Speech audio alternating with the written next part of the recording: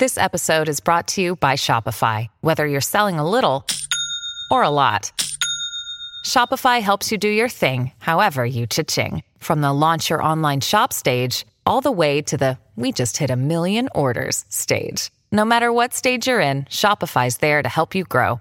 Sign up for a $1 per month trial period at shopify.com/special offer, all lowercase. That's shopify.com/special offer.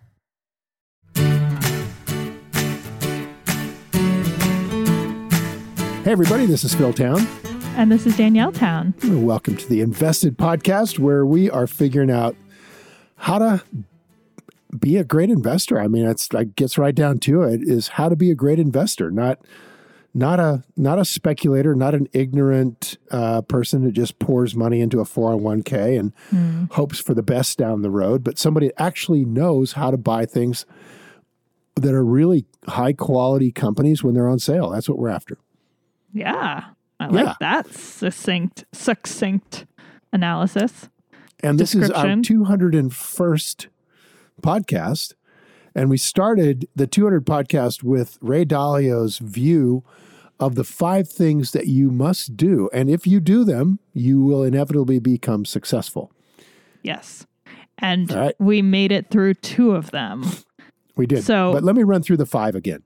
Yeah, I was just going to say, for anybody who missed that episode, I would recommend going back and listening. But yeah, let's run through all 5. Okay. Number 1, set goals. Number 2, notice your mistakes. No. Number 3. Set audacious goals, you said. Right. Okay. Set audacious goals. Yeah. Right. Big audacious goals. Number 2. Audacious goals. You're going to encounter failures, identify those, and do not tolerate them. Oh, interesting. Different wording than you said last time, which was notice your mistakes. Right. So, you notice the mistakes is number 2. Are you paraphrasing what he's saying? No, I'm quoting. So notice your mistakes, and it says, as you go to those, you are going to encounter your failures, your mistakes. You have to identify those and not tolerate them. Got it. Okay. So this as you go to those, it means as you go toward your goals or to what you're going to do. Number 3, understand why you're making those mistakes. And he said in this one, you have to get to the diagnosis, to the root cause of the mistakes, which could be that you have a weakness, right? Some weakness there, right? Understand why you're making the mistakes. Number 4, fix your mistakes.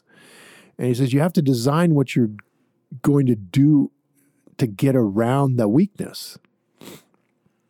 So fix your mistakes. And number 5, persevere. You have to push through to the results. In other words, this isn't just a goal. This is like you're going to do this and you're going to stick with it. And he says if you keep doing that over and over again, you will inevitably succeed. You do it over and over again because you have determination, and that perseverance means that you're persevering through the process of setting audacious goals. As you go toward that goal, you're going to notice that you're making some mistakes. Now figure out why, and you'll discover that there's some weakness that you've got. Now then, design the next time around to cover the weakness. Get around the weakness, and then do it again. And Ray's view is you do that over and over again. That's what he's done over and over and over again through his life to become one of the most successful people. I think Dalio is a very successful person, actually. You mean a whole person? Yeah, I do think so. What makes you say that? I don't know him. I would like to know him, but I don't know that there's anything that we would, maybe we'll have a podcast together or something. We can do a podcast. But, he's had a very successful marriage. I think his kids got their heads screwed on straight. He is a very broad thinker. He covers a huge range of very, very rational all the way to very, sort of deeply non-religiously spiritual, I would say. Dalio is. And I think he's a phenomenally successful money manager. So why wouldn't we listen to him? And I guess the point, honey, and the reason I'm talking to you about Dalio is because one of the things that I've done right in my life is to copy people who are really, really successful. I wish I had done it more often, but I've done it often enough to become, decently successful myself. So that I think is is pretty important. And I think that I do that obviously in the in terms of meditation. I've copied somebody who I think has done a really good job of that. And I've seen other people who are meditating and they seem to be having better lives, that kind of thing. But you know, don't get stuck on just the meditation thing. It could be contemplative prayer. It could be whatever will make your life better, right? Just the idea is to find something that you can see is doing better. In the case of meditation, by the way, it was your uncle that I copied. Did you know that? Yeah. Okay, good. I wasn't sure you'd heard that family story. We won't go back into that. All right. So in this case, we're looking at Dalio and we're saying, all right, this is a person who's not only been a phenomenally successful investor, but it has an amazingly successful life. And these are the 5 things that he said really made it happen for him. So set goals, notice your mistakes. We've talked about those. Understand why you're making those mistakes. Now that's a really interesting one, I think. Yeah. I mean, like, I think everything you're saying is really correct about copying people that you see who are doing well, who are doing what you want to be doing. But this is, I mean, there's a reason that people don't do that all the time. This is hard. This third one, understand why you're making those mistakes. That to me is like, and it's like kind of the third, you know, it's like the crux as you go over the hump into the solutions. That's really hard to know why you're making mistakes. Yeah, and last time we were talking about I was saying that with regard to riding a horse or something, you know. I mean, we kind of went from the second into the third without even knowing what the third. I didn't know what the third was, but it was like, figure this out. Like, how do you even know when you're being a bonehead?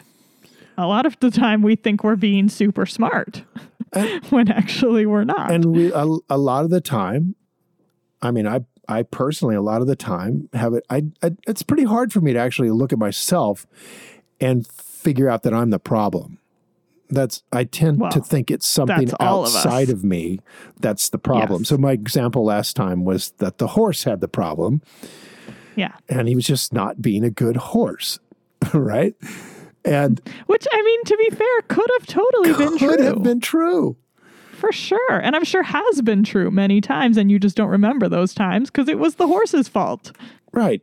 I was doing it right, but the horse had been untrained or was not properly trained or whatever.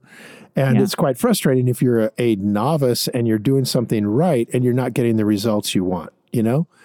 Yeah. So you tend to think, oh, you know, it's me. And then, well, it's not you, it's something else. But I tend to have the opposite issue, which is that I'm looking for something else outside me as the reason why this thing didn't work. Right. So just in terms of like investing, when we go out and have a goal, or let's say in my terminology, a promise to ourselves, I'm going to become financially independent. When I was in 1980, when I started this thing, 1980, 81, I made a promise to myself that I'd make $1 million in 5 years, which is a big, audacious goal when you're starting with about $1,000. But I saw the path. I knew the path from my teacher, and he got the path from Buffett, and Buffett got the path from Graham. And there's this long path. A bunch of people who do this kind of investing have been successful for many generations. So it's kind of like a family thing, right? So I kind of knew how this family said to go about this. And I knew that if I did go about this, I would become wealthy. So it wasn't that I didn't know where I was going. It was that, you know, I honestly didn't really expect the mistakes that happened along the way. I kind of like, I got this. This is great. I'm just going to go do this. You didn't expect the mistakes. See, this is where I do not relate to that. Well, hubris is not maybe a problem you've got. I think it's, I know I certainly often think I'm better than I am. But I would venture to say that that's probably a common theme amongst people who go into money, the financial world. There's a lot of confidence to take risks, to take bets. And the style of investing you chose was not to take much more risk averse, not to make bets, to choose things that were much more certain, which I think was obviously a really good choice on your part. But you had that part that was like, I'm not going to make any mistakes. And I think all the rest of us, the non-financial people, have the opposite experience, which is I assume I'm going to make all the mistakes and I don't really want to, so I'm just not going to do it. Well, if I had to choose kind of which way to go, if I could get myself to invest and still be that sort of humble, I'd probably be better. I was thinking of this. One of my early mistakes was I bought a small almond ranch up in the San Joaquin Valley, and it was a relatively young ranch. I mean, in other words, the trees were relatively young, which meant they had a lot of production left in them. And I got what I thought was a super margin of safety price. I bought it from Getty Oil Company, really for the price of the dirt, so that they could retain the oil rights underneath it. And I got the business, right? I got the business. And it never occurred to me that the mistake that happened, which nearly wiped it out, and that was the farm manager that I hired, which I totally trusted, hired somebody they totally trusted to shake the trees and shake the almonds off the trees onto these big tarps. And the tree shaker is a machine that grabs the tree on both sides with a claw, and it shakes the tree. It's a big tree. The tree's like, over a foot thick. And so it grabs this thing and shakes the tree, and it vibrates And that's how the almonds come off the tree? And they come off the tree and land on a tarp. That's how they do it. That's how they did it 40 years ago or 30 years ago. I don't know. Maybe they do it different now. Now they're grown in a lab. Now they're in the lab. But the person that did the shaking, or the person they hired, my farm manager, who I hired a company to shake the trees, and they hired a guy to take the tree shaker. So it's like 3 levels, right? And the person that did the tree shaker failed to notice that the bladders were no good. They were inoperative. What are the bladders? Well, the bladders are big puffy airbags on both claws. So imagine you're going to grip a tree with a pair of pliers. But the pliers have so the claws, bags. you don't want the claws to actually touch the tree. They're protected by these airbags, essentially. Okay. So he didn't have the airbags set right. And as a result, the pliers got a grip on the tree that was improper. And when he shook the tree, it unseated the bark all the way around the tree. Oh, no. Without tearing the bark off the tree, just leaving the tree looking like it was, like if you inspected it closely, you'd see it. But he killed every tree in that orchard. Oh my gosh. Yeah. Every single tree died. Okay, so this is a great example. Perfect example. Because number one, here's what I just heard. This was not your fault. No. You're the owner. Yeah. Now, I mean, somebody could argue it is, right? But like, so in the quest of how does one not make that mistake again in the future? How does one, what does he say? Fix it. Mm-hmm. How do you fix the notice mistake? the mistake. Understand the mistake. Notice it, understand why, and fix it. So you noticed it. Right. It was, 3 levels down, somebody really screwed up. Right. But that's not your fault. And how do you deal with that? How do you fix that? So let's walk through the things. So the goal is here to buy this almond orchard, which I'd never managed an almond orchard, right? So buy it, hire great management, and later on, as the economy recovered, blah blah blah, whatever, I could sell it for what it was worth and make a profit on this. So all right, now the mistake was, it wasn't hard to notice the mistake. The orchard died. So no problem noticing. And I think you'll find that mistakes are not hard to notice. Like, this did not go well, okay? And now understand why I made that mistake and then fix it, okay? So, yeah, but I disagree that that's the mistake. Yes, that is the well, certainly there was a mistake, right? Yeah, but it could have been anything, right? It could have been like somebody didn't water the trees or like, I don't know. Right. There was a horde of locusts that showed up. Locusts, something like that. Tree watering. In other words, acts of God, acts of stupidity. Or acts of stupidity. Acts of negligence. Or just plain old mistakes. Yeah, right? Exactly. Negligence. Okay, so understand why I made that mistake. Well, because there was a certain amount of hubris there. There was a certain amount of uneducated optimism and a lack of awareness of the potential risks that I was facing as an investor. I didn't understand that's what I heard, the downside. You didn't understand the business. I never inverted it. I never asked the questions of how can this go wrong? Well, somebody can kill your orchard. Huh? What? Right?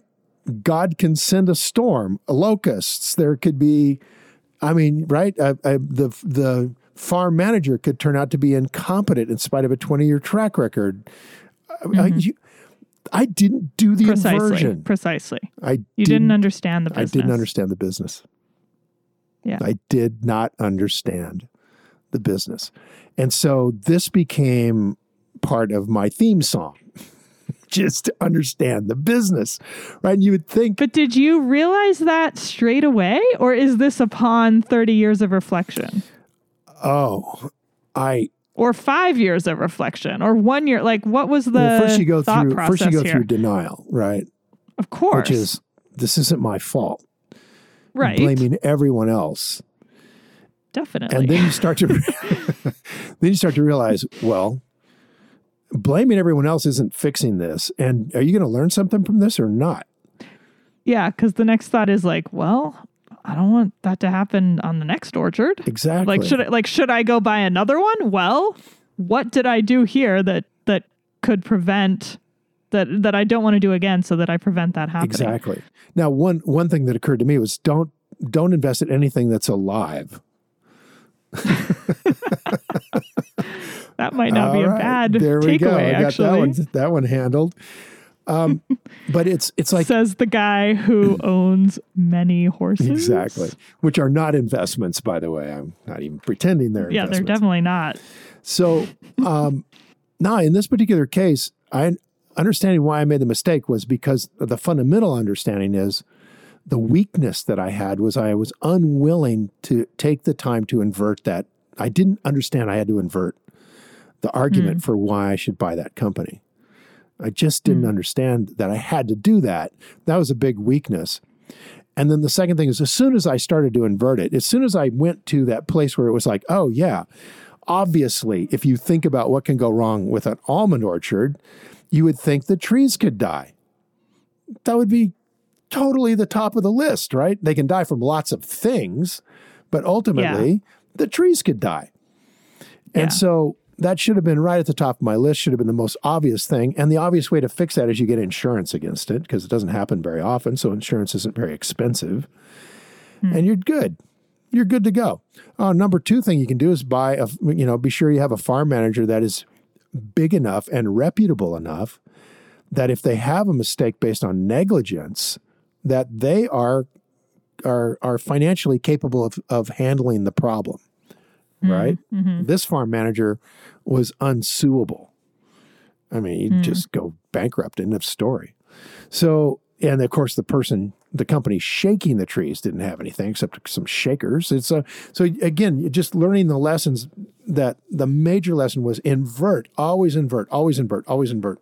And of course, at that point in time, I didn't have that lesson from Charlie. I never read that from Charlie until years later, but I had learned from that mistake that I better look at the downside of everything very carefully. All right. So that was the fix. And then number 5 is to persevere. Yeah. Then you got to get yourself up off the floor, having, sustained a really painful loss, and start again. Find another one. Right? Yeah. But you start saving money again. Start, whatever you're going to do, get new investors or whatever, move on, explain the thing to the old investors so that they understand you've learned your lesson. Whatever it is, you've got to persevere. You have to push through until you get the results you want. And that I did do.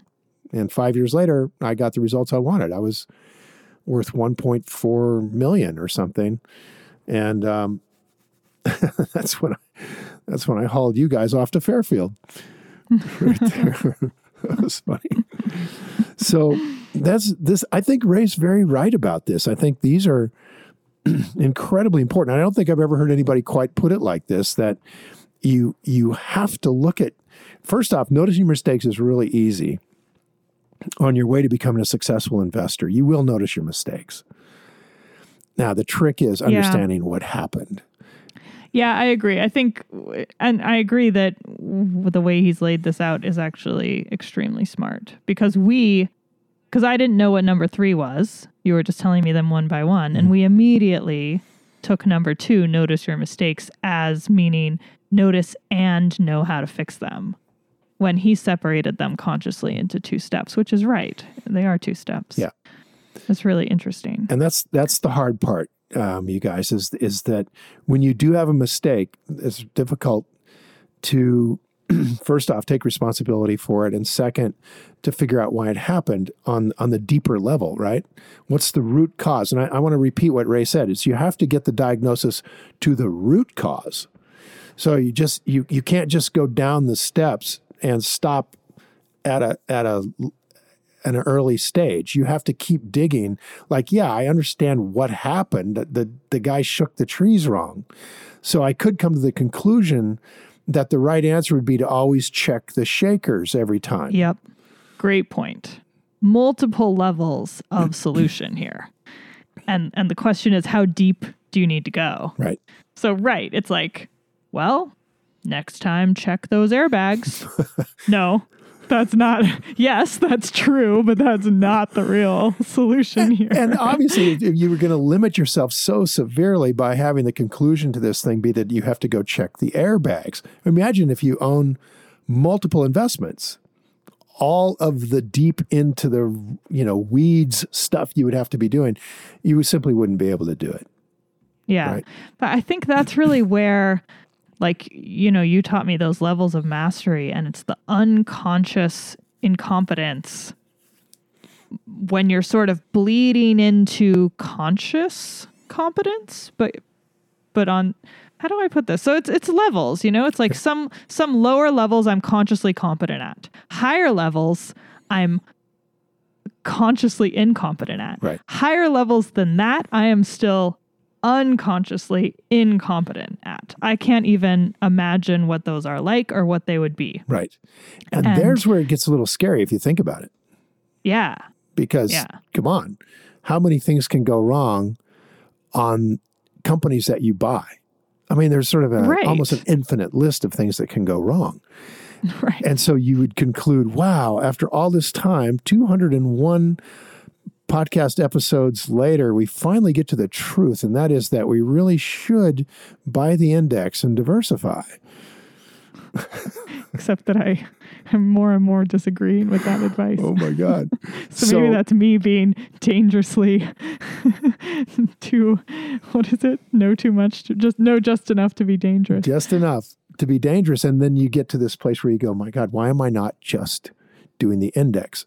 And in all fairness, Warren Buffett urges you to just go do the index. And in fact, Ben Graham in the 1970s when he was a codger. But I'm starting to think something different. Should I just tell you what I think about that? Sure. I mean, I think it's smart, but and maybe it's because I live outside of the US now, but it's so US centric. And I mean, over the course of the US market, it's always gone up eventually. So that's the history. That's what everybody in the US expects. And that's why Buffett gives that advice to people, because he thinks it will go up eventually. Right. But that is such a US centric point of view without saying that it is. And it's not I don't have a problem with the point of view, but I do have a problem with not explaining the context, because there are countries in which simply buying the index of your country does not mean that you are eventually going to have your investment go up. Oh, that because is that so country true. never came back. That is Their so market true. never came. Look at Argentina. I mean, we always use the classic examples. Well, look but at Japan. I was just going to say Japan is a much more, totally like first world country, very sophisticated, and has not come back. Right. Their market has not come back, and so An entire like it's generation sort of like we people. always think. I think Americans always think, oh, that's because other countries just aren't as developed or whatever.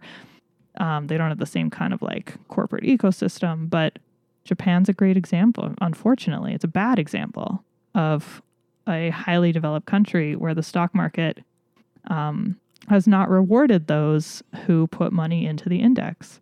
So I now think I think really it is maybe because I live outside of the US and my perspective is now like, oh, well, maybe I should be buying a Swiss index or a German index. Like there are other indexes out there for other markets, and essentially buying the index is investing in the future of that country.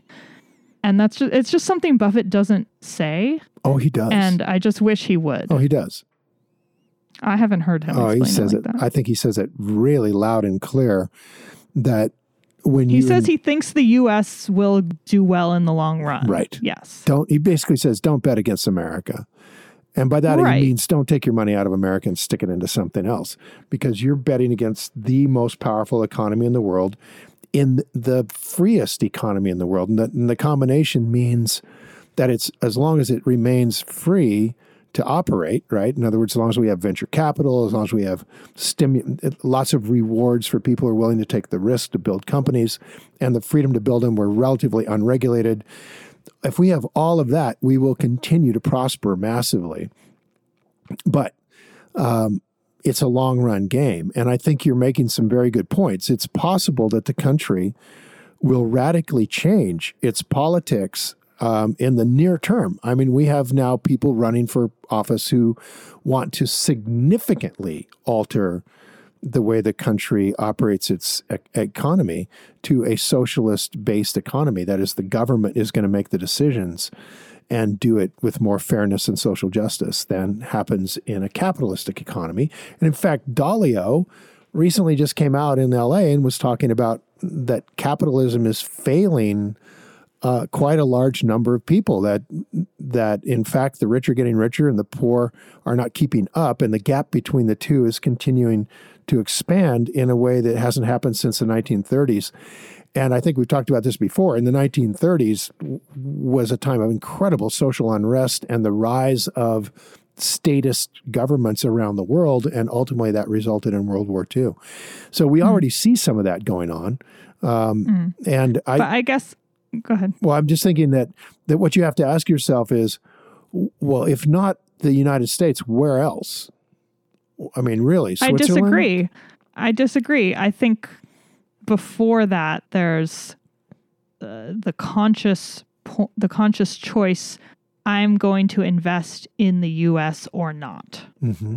And what I don't hear out there is that buying an index is a conscious choice to invest in the U.S. And that's the part that is important to understand. It is. I think people just think about it like it's an agnostic choice, and it's not. Oh, you're right. That I like a lot. That's right on.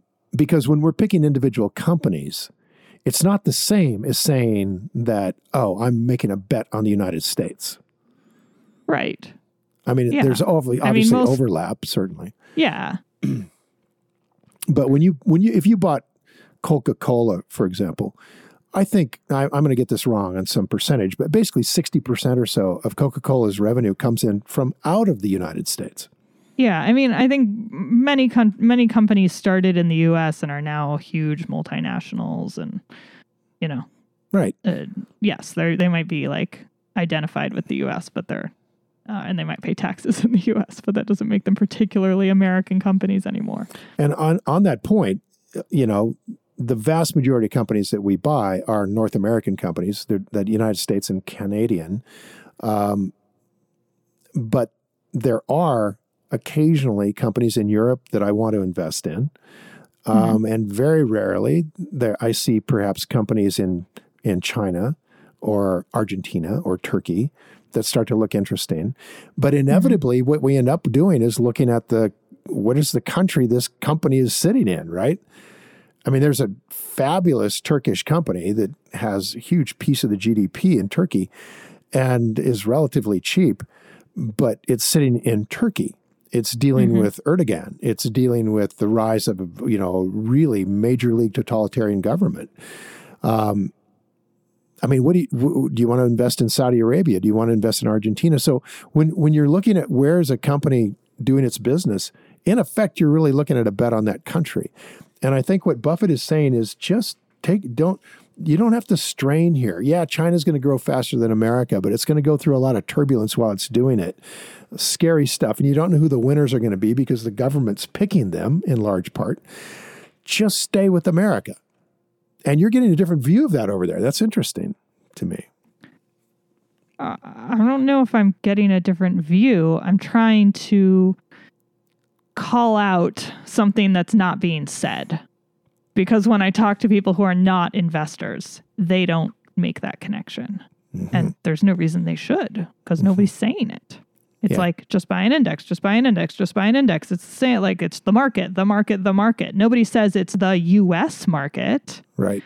It's the U.S. market index. Well, this is like American specific. Like these are companies you're buying, and over here are some other companies you're not buying by buying the U.S. market index, by buying the S&P 500 index. Like it's not agnostic. That's the point. And I don't have a well-developed view on if there are other countries that are better to invest in at all. But certainly, when you start talking to people who are Swiss, when they say the index, they're not talking about the S&P 500 index. They're talking about the Swiss index. Right. When you talk to a German investor and they say the index, they're talking about a German index. So it's just an interesting reminder that sometimes our paradigms get a little small. Well, I think that's right. And it leads me over to, basically asking the question, well, if you were going to buy an index, which one would you buy? And you have lots of choices around the world. And one of those is to buy them all. Right? Sort of bet on the world. You could buy the MSCI, which is the world index. Wait, what? There's a world index? Yeah. You can, I don't know how they track it because I never buy it, but MSCI, I'm pretty sure that's what it's called. Let me Google it up here. How can it possibly track every stock market in the world? It would be going, does it average them? Well, you could look it up. I honestly don't know. Okay, the all country world index. Oh, excuse me. This is MSCI, which is actually the indexing company. The MSCI World Index is called ACWI. 2,400 constituents, 11 sectors, and is the financial industry's accepted gauge of the global stock market activity. That's all I know about it. And I didn't know that till I read it. I kind of want to look into this. I'll report back on the next podcast. How about that? Yeah, it's funny. I didn't know they called it the ACWI. I just always called it the MSCI World Index. Let me see what that looks like. Hang on. But yeah, so I guess in the context of our discussion about Ray Dalio's list of how to inevitably live a successful life, and I find it quite interesting that his description of how to inevitably live a successful life is focused on mistakes and how to fix them and avoid them. That one about like being US centric is certainly one that I've noticed coming more and more to the forefront of my thought in the last few months. Well, you're a world traveler and you live in Zurich and you have a very, very broad education. You've been educated at Oxford in part.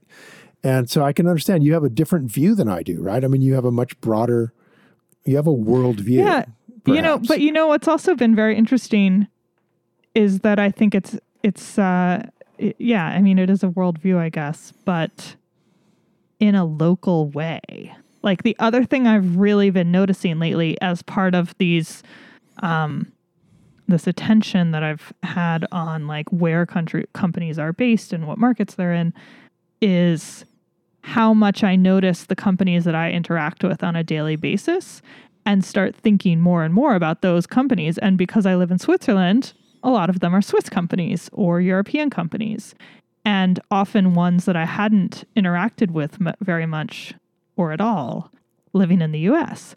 So it's actually like, to me, it's brought home not the like global nature of life or anything. It's brought home the local nature of life, and how my investing practice is extremely focused on what I'm seeing and interacting with and using and recommending. People are recommending to me. It's like a daily practice that has to be local if it's that focused. And I think that's absolutely right. And ultimately, to me, local takes me right out of the index. I mean, I have a lot of trouble just being okay with the broad index.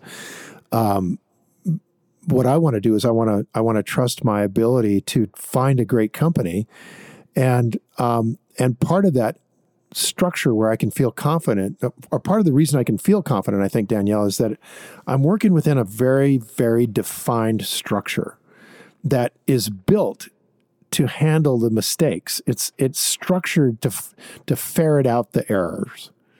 After 85 years of my sort of investing family doing this kind of investing that you're learning, part of it is to ferret out the mistakes, right? Mm-hmm. Mm-hmm. So what's the first thing Charlie says is, what do we learn from 85 years of doing this? Well, number one, be sure you understand the business. Mm-hmm. Exactly. Absolutely. And part of that is the Buffett circle of competence. Yeah, exactly. And Charlie over and over again saying, look, it's what makes us different than everybody else is we haven't gotten to the edge of our circle. We stay inside it and we don't get near the edge. And to that point, there's two requirements in a company that are fundamental to a good investment. Number one is to invert your argument for why you should buy this thing and make sure you understand the short position. Make sure you understand why people are selling it. Mm-hmm. Be very clear about that. And then the second is, even when you are clear about that, make sure you have a huge margin of safety, because you are going to be wrong some of the time. Mm-hmm. And those two, what's so brilliant about what Buffett and Munger and Graham devised is something that I think handles very, very well these 5 things that Dalio is saying to do. Right? The first one and the fifth one, set goals. All right, good. I want to be a millionaire in 5 years and persevere. Okay, good. It's a promise. I'm going to do it. End of story. I'm going to keep cranking. Now, the next 3, notice your mistake, understand why you're making them, and fix them, are baked into the process by 85 years of these guys doing this stuff. So fix this mistake. Be sure you understand the business, and then invert it over and over again. And what Ray says, I think, is so cool, is that and I'm quoting him now, the biggest tragedy of most people is they think that the right decision are in their heads, that they have opinions that they're attached to. And I've learned from experience, I learned humility, Dalio says, right? So we're going to be dealing with this confirmation bias that Danny Kahneman talked about in Thinking Fast and Slow, that says, oh, I know what I'm doing now. And now that I've decided I really like this company, everything I look at is going to confirm why I should like it. And so humility or being humble is to push against that and invert this thing so hard. When new pieces of information come, make an effort to not